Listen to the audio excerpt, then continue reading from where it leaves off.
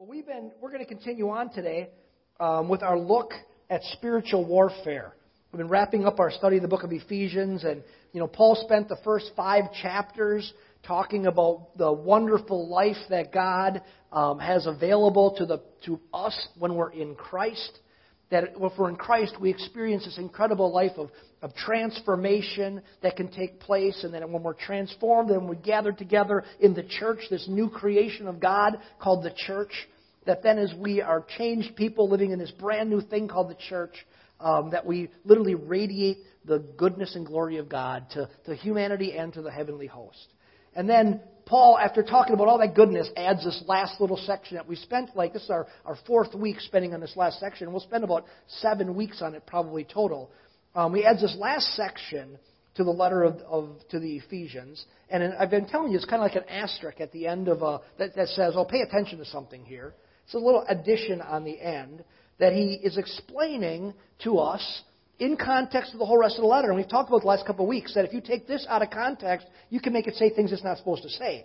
But if you put it in context of the letter that Paul's writing to the Ephesians, he's basically telling them, he's saying, listen, this is all the good things God has in store for you. However, just by the way, pay attention to the fact that the devil wants to make sure that it doesn't happen.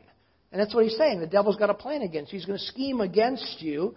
But then Paul goes on to add in the section we're looking at here, he says, you know what? This is basically the Mark version of what he says. He says, sure, the devil is fighting against you, but God has given you all that you need to stand firm against these attacks of the devil, that he will give all of us what we need to win the spiritual battle that we're in. And what we're finding is that's what the armor of God is all about. So we're looking at these different things in this last section that he calls the armor of God, that they are the tools or the ways that God has given us to stand strong against the devil's schemes and attacks in our life. Now, last time we were together, we looked looking at this truth, looking at the armor of God, and we looked at truth as a part of the armor of God and how that enables us to stand firm against the lies of the devil, how truth enables us to win the war against the devil. So now today we're going to move on to the next piece of the armor of God that Paul says God has provided for us so that we can win the war. So grab your Bible, open it up to Ephesians chapter 6. Again, I think your Bibles open to Ephesians automatically, don't they? Ephesians chapter 6. And we're just going to read, the same verse we looked at last time, but we're going to look at the second half of it. So Ephesians chapter 6, verse 14. It says that, stand firm, therefore, having girded your loins with truth, that's what we looked at last week, and now this time, and having put on the breastplate of righteousness. So stand firm, therefore, having girded your loins with truth, and having put on the breastplate of righteousness. So the weapon that we want to look at today that will render the attacks of the devil impotent is this idea of righteousness. Now, let's think about this. How does righteousness enable us to stand strong against the attacks of the devil, to stand strong against his schemes, to lie to us? Remember what his scheme is? We defined it very clearly when we looked at this a few weeks ago. His scheme is primarily to lie to us about other people and slander other people to us, or to lie to us about ourselves, all of that causing disunity so that we live lives that are less than the life that God intends for us. We're transformed people living together in this thing called the church that then radiates the glory of God. So that's the goal that we're shooting for. So the devil's schemes are to destroy that plan. So how would righteousness enable us to stand strong? How does righteousness play into this? Well, first of all, I think that we need to understand here what is being said and what is not being said. Because here's my belief about this particular part of the armor of God. That what is not being said is what we probably generally think is being said. So I want to talk about what's not being said first, okay? So in order to do that, let's think about this. He's talking about righteousness. What does righteousness mean? Well, in a somewhat negative sense of the word, it means the faultless or guiltlessness that we have with reference to man's conformity to God's holiness. That God has these holy standards, and righteousness has something to do with our faultlessness or our guiltlessness in connection to, are we doing it God's way? Scripture says this. It says, be holy as I am holy. So righteousness means living up to God's standard. Now let's think about that. How could that relate to Paul's teaching here about resisting the schemes of the devil? Remember, we're talking about right now what it really doesn't mean, okay? So what could our thought process be in relationship to righteousness and resisting the schemes of the devil? What could it be? It could be like this. We could say this. God is righteous. And is He? Yes, God is righteous. So God tells His followers to be righteous. So if I'm not righteous, it gives the enemy an entry point into my life. It's at this entry point that where he can have access to my life, then there I could lose the battle. So let me give you an example of how that could work. God is righteous, so God would never steal, right? God is righteous, He would never empty out my bank account and steal it. God tells me to be righteous, so I should never steal. But I disregard God's way, and I go and I steal a car. And after I steal a car, I get caught. And because I get caught, I end up being prosecuted. I go to jail, where then I'm limited and I live less than God might have wanted for me. I'm limited in my ability to do many of the things that I wish I could do, including serving God in some of the capacities that I'd like to serve Him in. And there in that prison, it's going to be a dark place. I'm going to be exposed to great darkness and evil. And we could say this, in that situation, because I didn't act righteously, the enemy has won the battle in my life. Now, does that make sense? Seems that's a pretty simple thing. So I choose to live a good, righteous life, and in the process, I eliminate the entry points of the devil. I win, he loses. Right? Well, yes and no. And this is what we need to understand. Yes. All of that is true. If we lived a perfectly righteous life, many of the entry points that the devil could access in our lives would be closed to him, so he'd have no access. But herein lies the problem with that interpretation of what the Apostle Paul is really not saying here. Paul wrote something else. He wrote in Romans chapter 3, verse 10 something. He says this, there is none righteous, not even one. See, we need to understand what Paul is not saying in Ephesians 6 when he says, put on the breastplate of righteousness. He is not saying that you and me can, on our own, try really hard to defeat the devil by living really good, righteous lives. But this is what a lot of people want to believe. It's called self-willed religion. That we can just try really hard to live good, righteous lives, and by that the devil will be eliminated from our lives. Well, here's the problem with this. None of us is perfect. None of us is perfectly righteous. So the devil will always have entry points. If you are the one on your own fighting with him by your good intended religion, he still will always have he'll have entry points into your life. So if this is not about us just trying really hard to live spotless lives so the devil can't get to us, then what in the world is the Apostle Paul talking about here? Well, let me tell you a story that I think is going to shed some light on it. Now, it's a story, I don't think my kids have ever heard this story. Here's how I like the Holy Spirit. You're thinking about something, you're working through something, and something comes into your mind, and you go, where in the world did that come from? I'm always convinced it's the Holy Spirit. So let me tell you a story from almost 1,000,000 years ago when I was in high school. So not quite 1,000,000, but a long time ago. When I was in high school, right before high school, I had braces. Now, braces now are pretty cool. Kids seem to like having braces, different colors and stuff like that, and no one teases you about them too much. But I had braces, and we got teased incessantly if we wore braces, and then after you wore braces, you had a retainer you had to wear. Now, you still have retainers, but you didn't have the retainers that like we had. So then imagine this, our braces didn't glue on your teeth. Ours had big metal bands that they pounded on your teeth with a mallet, with a hammer, and a stick. Anybody else have those? It was horrible. And then they would tighten them up. It was horrible. But then when you got those things off, and the crazy thing is my teeth are crooked now. They used to be perfect. But they were perfect one time, but you had to wear a retainer. Well, the retainers aren't these nice little plastic things that you have. Ours were made out of some kind of clay. And if you dropped them, they broke. So mine finally stopped wearing it because the orthodontist wouldn't replace it anymore. Because if you just drop it like this far, it would break. Because it's a metal under tension with this clay thing, and you just stick it in your mouth. And so in school, I had to wear a retainer on my bottom teeth. And so it was on my bottom. And so here's the problem. When I would try to talk with my retainer, I would talk like this. I was slurring my words because you couldn't put your tongue up to your back of your teeth because you had this big honking thing inside your mouth. You talk about school not being fun. That didn't make school very fun. And so I would kind of slur my words when I would talk. Well, one time in math class, I remember the teacher's name was Ed Slager. I don't remember anything about school hardly, but this guy's name was Eddie Slager. He was my calculus teacher, and it was a math class. And I'm in that class, and there's this big guy named Brian. Now, he has the exact same last name as me, so we had lockers next to each other. But he's big, star of the basketball team, super popular, big, huge, tall guy. I mean, literally, like, at that point, 2 feet taller than me. You know, he's like these guys. He was shaving when he was 6, you know. And so he's in the class, kind of in the back. I'm kind of in the front, assigned seating. And I'm slurring in Eddie Slager's class, answering a question probably about physics or something, or calculus.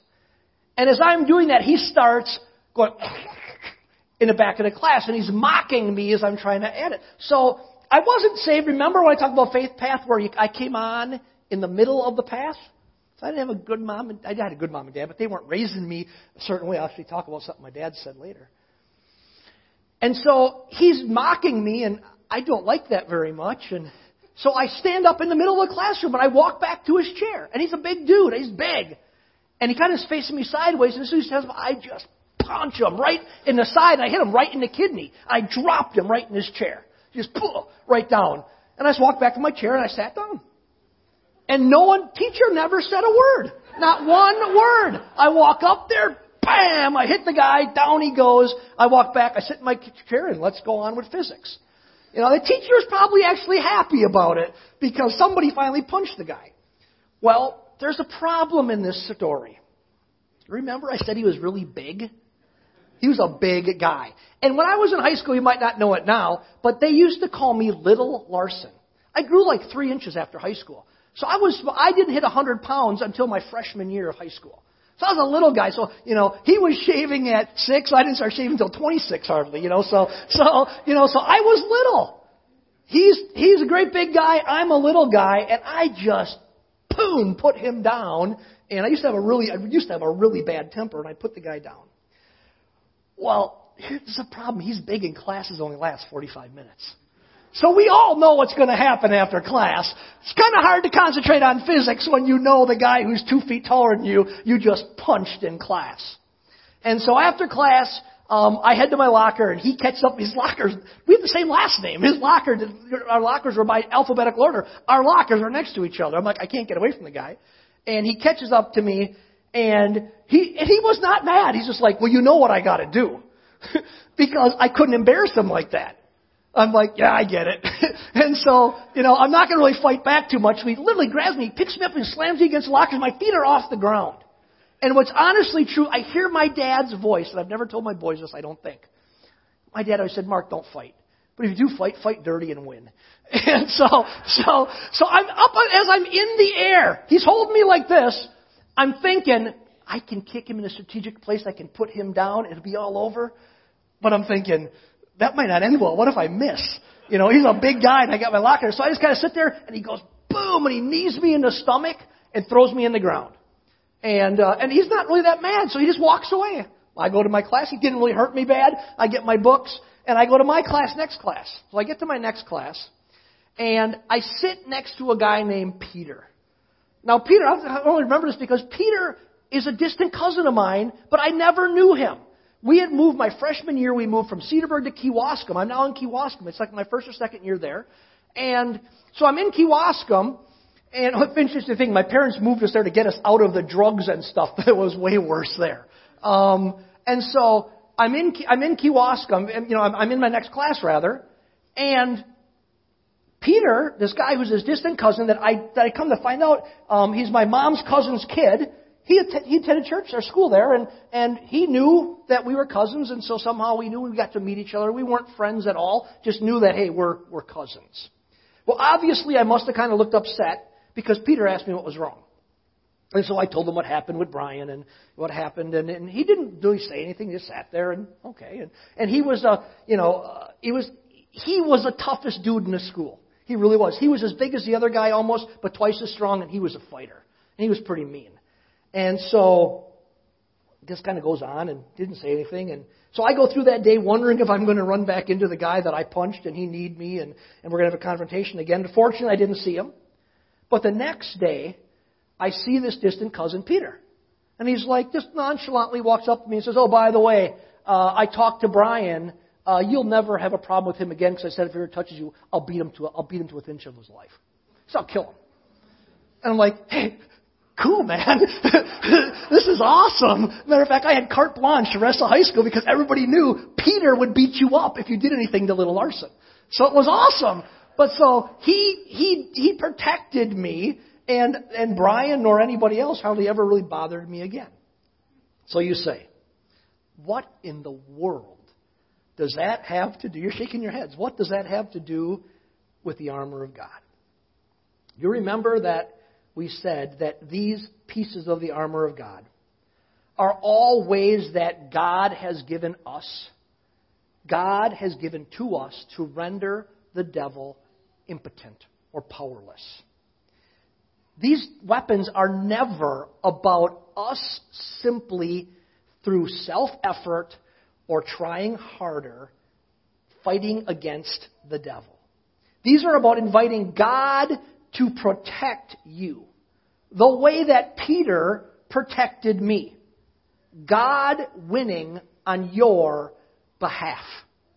That's what this is. All the armor of God is really about, is God winning, you inviting God to protect you, and God winning on your behalf. Because you will never be smart enough, or strong enough, or good enough to go toe-to-toe with the devil. But Jesus is, and Jesus has. Jesus already won, and when he rose from the dead, and he already is tougher and bigger and stronger and can win. And the spiritual warfare is about inviting him to fight for you. See, when Paul tells us to put on the breastplate of righteousness, he is talking about understanding that in Christ, the righteousness of Christ is given to us. That we get the righteousness of Christ. Listen to something. Grab your Bible and turn to the book of Philippians. And see how the Apostle Paul describes this exact thing in the letter to the Philippians. Philippians chapter 3. It's just, if you're in Ephesians, turn a couple pages. Philippians chapter 3, verses 1 through 9. Listen to what the Apostle Paul says here about this. It says, finally, my brethren, rejoice in the Lord. To write the same thing again is no trouble to me, and it safeguards you. Beware of the dogs, beware of evil workers, beware of the false circumcision. For we are the true circumcision who worship in the Spirit of God and the glory of Christ Jesus and put no confidence in the flesh. Although I myself might have confidence even in the flesh, if anyone else has a mind to put confidence in the flesh, I far more. Circumcised the 8th day of the nation of Israel, of the tribe of Benjamin, a Hebrew of Hebrews, as of the law, a Pharisee, as to zeal, a persecutor of the church, as to the righteousness which is in the law, found blameless. But whatever things were gained to me, those things I have counted as loss for the sake of Christ. More than that, I count all things to be loss in view of the surpassing value of knowing Christ Jesus my Lord, for whom I have suffered the loss of all things, and count them but rubbish, so that I may gain Christ. Verse 9, and may be found in Him, in Christ, not having a righteousness of my own, derived from the law, or keeping the rules, trying really hard to keep the rules, but that which is through faith in Christ, the righteousness which comes from God on the basis of faith. Friends, Paul understands that the righteousness that will defeat the devil's schemes toward us is the righteousness of Christ that is given to us when we become one with Christ at salvation. Friends, we have way too low of an understanding of what happens when we come to Christ and He saves us. Way too low. Salvation isn't just simply about believing some doctrinal statements and joining a church and cleaning up your life on the outside a little bit. But that's what a lot of people think it is. Salvation, coming to Christ, is about transformation. It's about Jesus takes our sins away and He gives us His righteousness. That's why Scripture says we're new creations in Christ. So to put on the armor of God is to realize that you are in Christ and that His righteousness is now yours. Now get ready, because this next statement is the point of the entire sermon. It's how the spiritual warfare tied to righteousness works. So are you ready? So when the devil lies to you, and is he going to lie to you? Yes. When the devil slanders you to yourself or other people to you, is he going to do that? Yes. So when the devil lies to you and slanders you, you can stop him in his tracks. And this is what you say. You say, well, devil, that may have been true about the old Mark. Sure, I was what you say I was, devil. All of your accusations were true about me, but now I'm a new creation in Christ. His righteousness is mine. All that's good and true about Jesus is good and true about me. Not because of myself, Alfred, but because of His great gift of grace of Himself in my life. So His righteousness is now my righteousness. No, devil, you are not fighting against me anymore. Now you are fighting against Jesus in me. Now you're fighting against Jesus in front of me. Now you're fighting against Jesus behind me. Now you're fighting against Jesus above me. Now you're fighting against Jesus below me. His righteousness renders your attacks impotent, devil. And that's what you have to do to win. You talk back to the devil. He lies to you. Say, that's not true. I was that guy, but I'm not that guy anymore. Now I'm a new creation in Christ. And His righteousness is my righteousness. And you don't have entry points the way you had them anymore, devil, because I'm in Christ. So to win, how do we win? We need to dwell in Christ. We need to put aside our own self-willed, independent existence. And friends, this is the biggest battle. You say this is what people would do with Jesus. They take Jesus halfway. And they say, well, I kind of like Jesus in my life, but I really want to run it my way. And He'll say, fine, go ahead and do it. But here's the deal. You'll lose every time because you're fighting devil. You are fighting Brian, and he's too big for you. Ask Peter to do the fighting for you. Say, hey, Pete, go take care of it. That's what this is all about. You need to dwell in Christ, to put aside your self-willed, independent existence. That's what the Apostle Paul writes about in Philippians 3. He said, I have every reason to brag. I have all the pedigree. I have all the experience. I have all the accolades. That's what he's talking about. But he says that's garbage. It's dung. I put it aside. I throw it away because I want to find Jesus. I want to know Christ. And when you live in that life of knowing Christ, you put away the self-willed, independent existence and you trade it in for the good and beautiful life of living according to the imputed righteousness of Jesus, living deep in the kingdom of God, where Jesus rules and reigns. That's where you get the victory. Friends, this is an amazing truth that will change your life. If you'll get this, it's not just about you trying harder. I could have tried to fight Brian. I could have won that one. I won once in the classroom.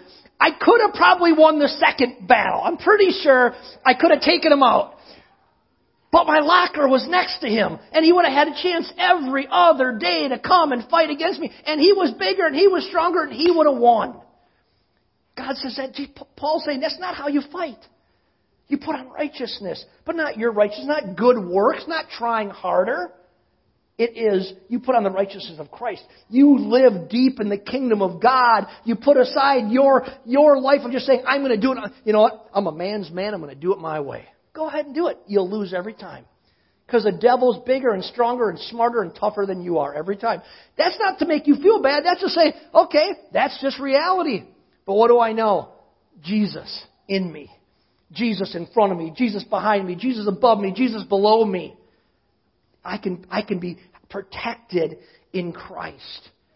and live the beautiful life of this imputed righteousness of Jesus. Imputed means given to us. Righteousness of Jesus. We can live deep in the kingdom of God where Jesus rules and reigns and protects us. Friends, that'll change your life. Now let me wrap this up by giving you one more example of the difference, because I think we need to understand the difference. Because the reason I approach it the way I did today is I think most of us believe what this is talking about is just try harder, live a more spotless life. Clean the outside of the pot. But Jesus is trying to say, no, that's not what it's about. He's going to actually say, if you do the inside work, the outside will take care of itself. That's the whole Sermon on the Mount. But so one more I want to take to wrap this up. I want to give you one more example of the difference there is between living according to your own righteousness and living dependent on Jesus' righteousness. So grab your Bibles. Turn to Luke chapter 18. Jesus is telling a parable in Luke chapter 18. So it's a story to communicate a truth, and Jesus is telling it. So it must be true, right?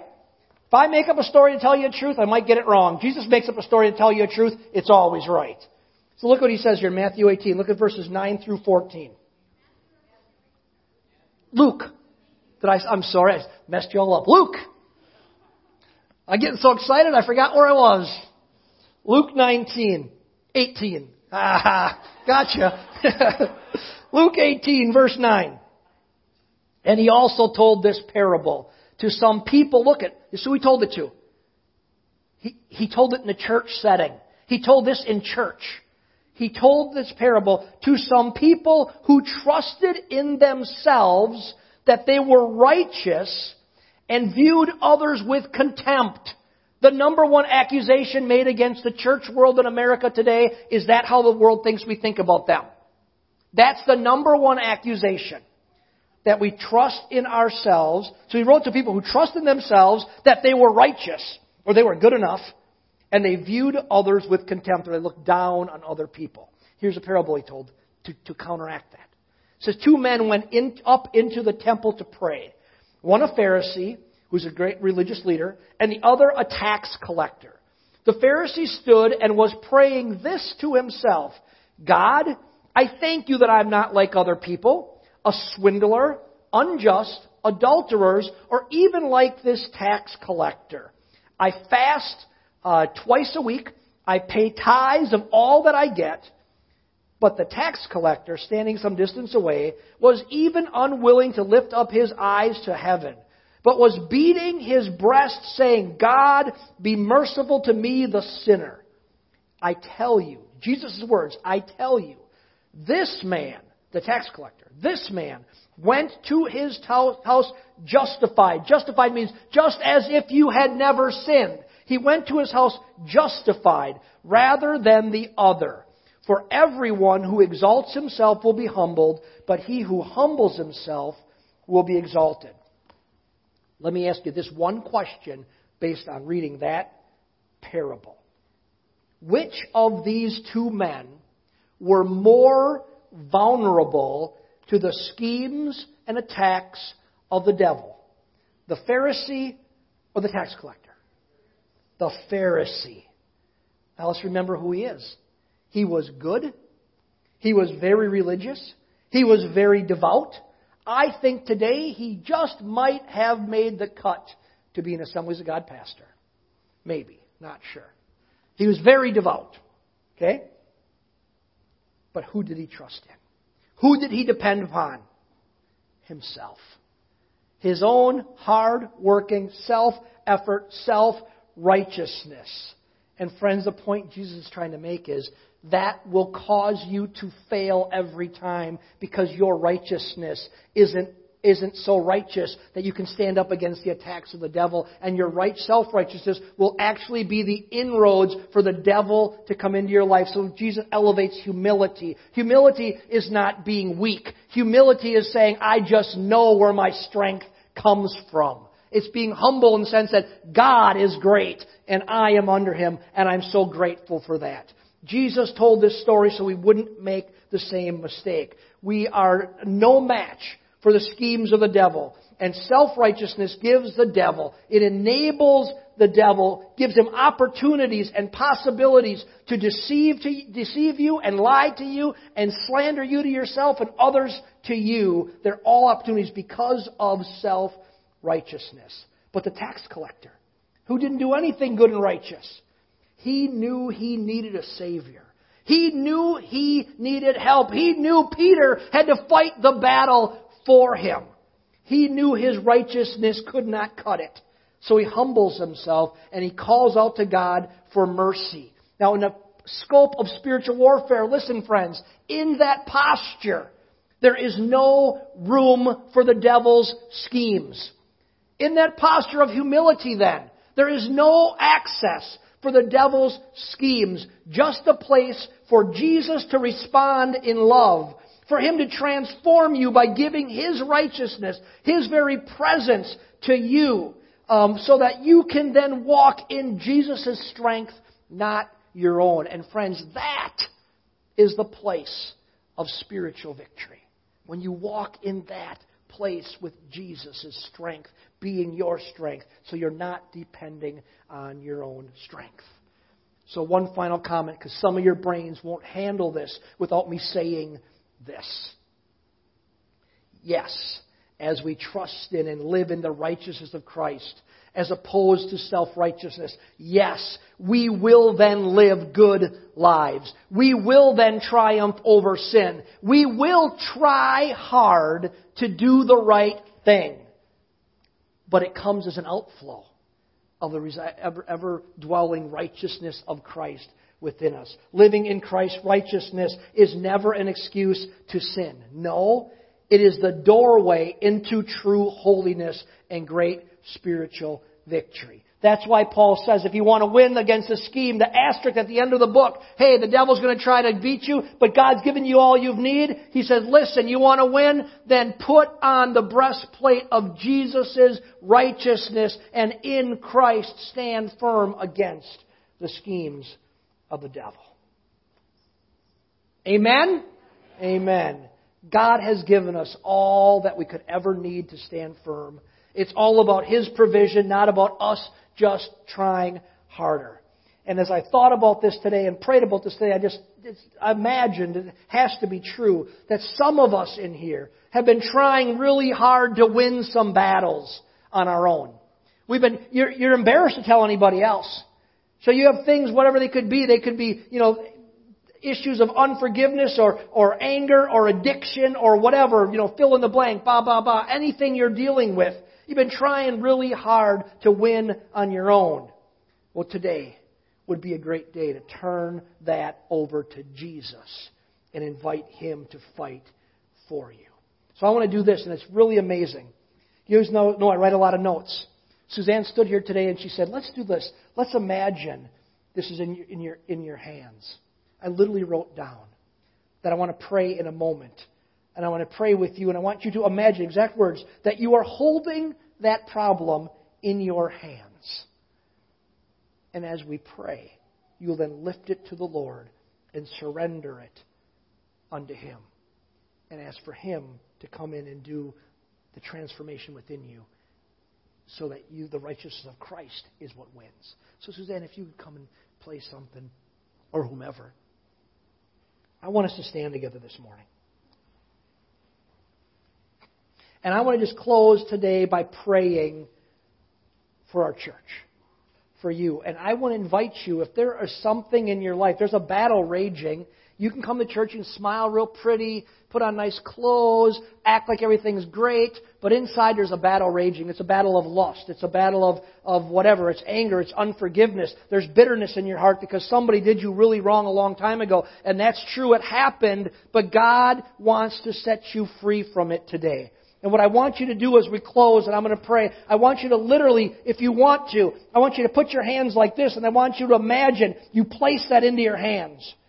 And as we're praying, what I want you to do is imagine that's there and allow yourself to know it's real. Because a lot of times we deny it. We say it's not real. You're fighting pride. You're fighting this fear of letting God letting go 100% and going all out with God. You place that in there. And you say, God, you know what, as we're praying, today I want to lift it up to you and I want to release it to you.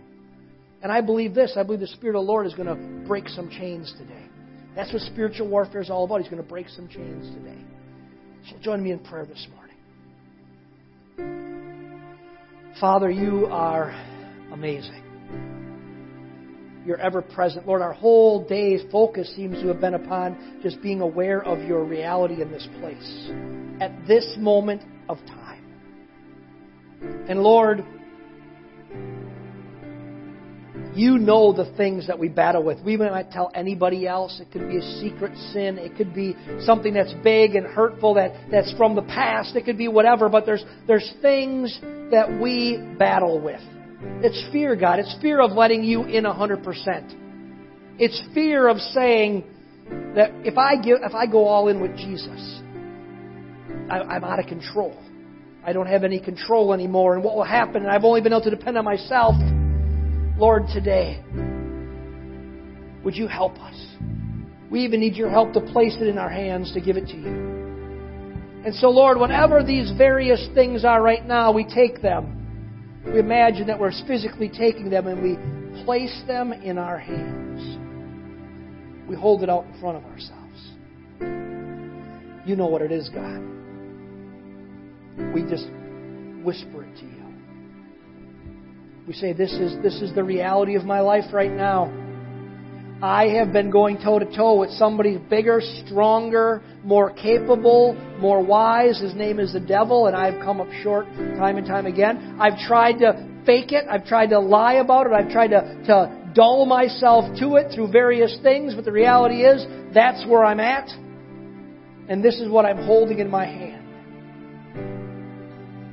And Lord, you've told us something amazing. That at salvation there comes a transfer. That you take on our sinfulness and you impute, you give to us your righteousness, your goodness.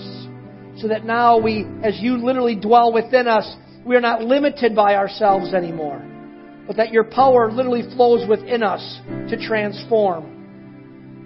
And so, Lord, we hold this thing out in front of you today. And we say, God, we're enough of it. Enough of it. We're ready to say enough of it. We're ready to say it hasn't worked doing it ourselves. And we need your help. We always need your help.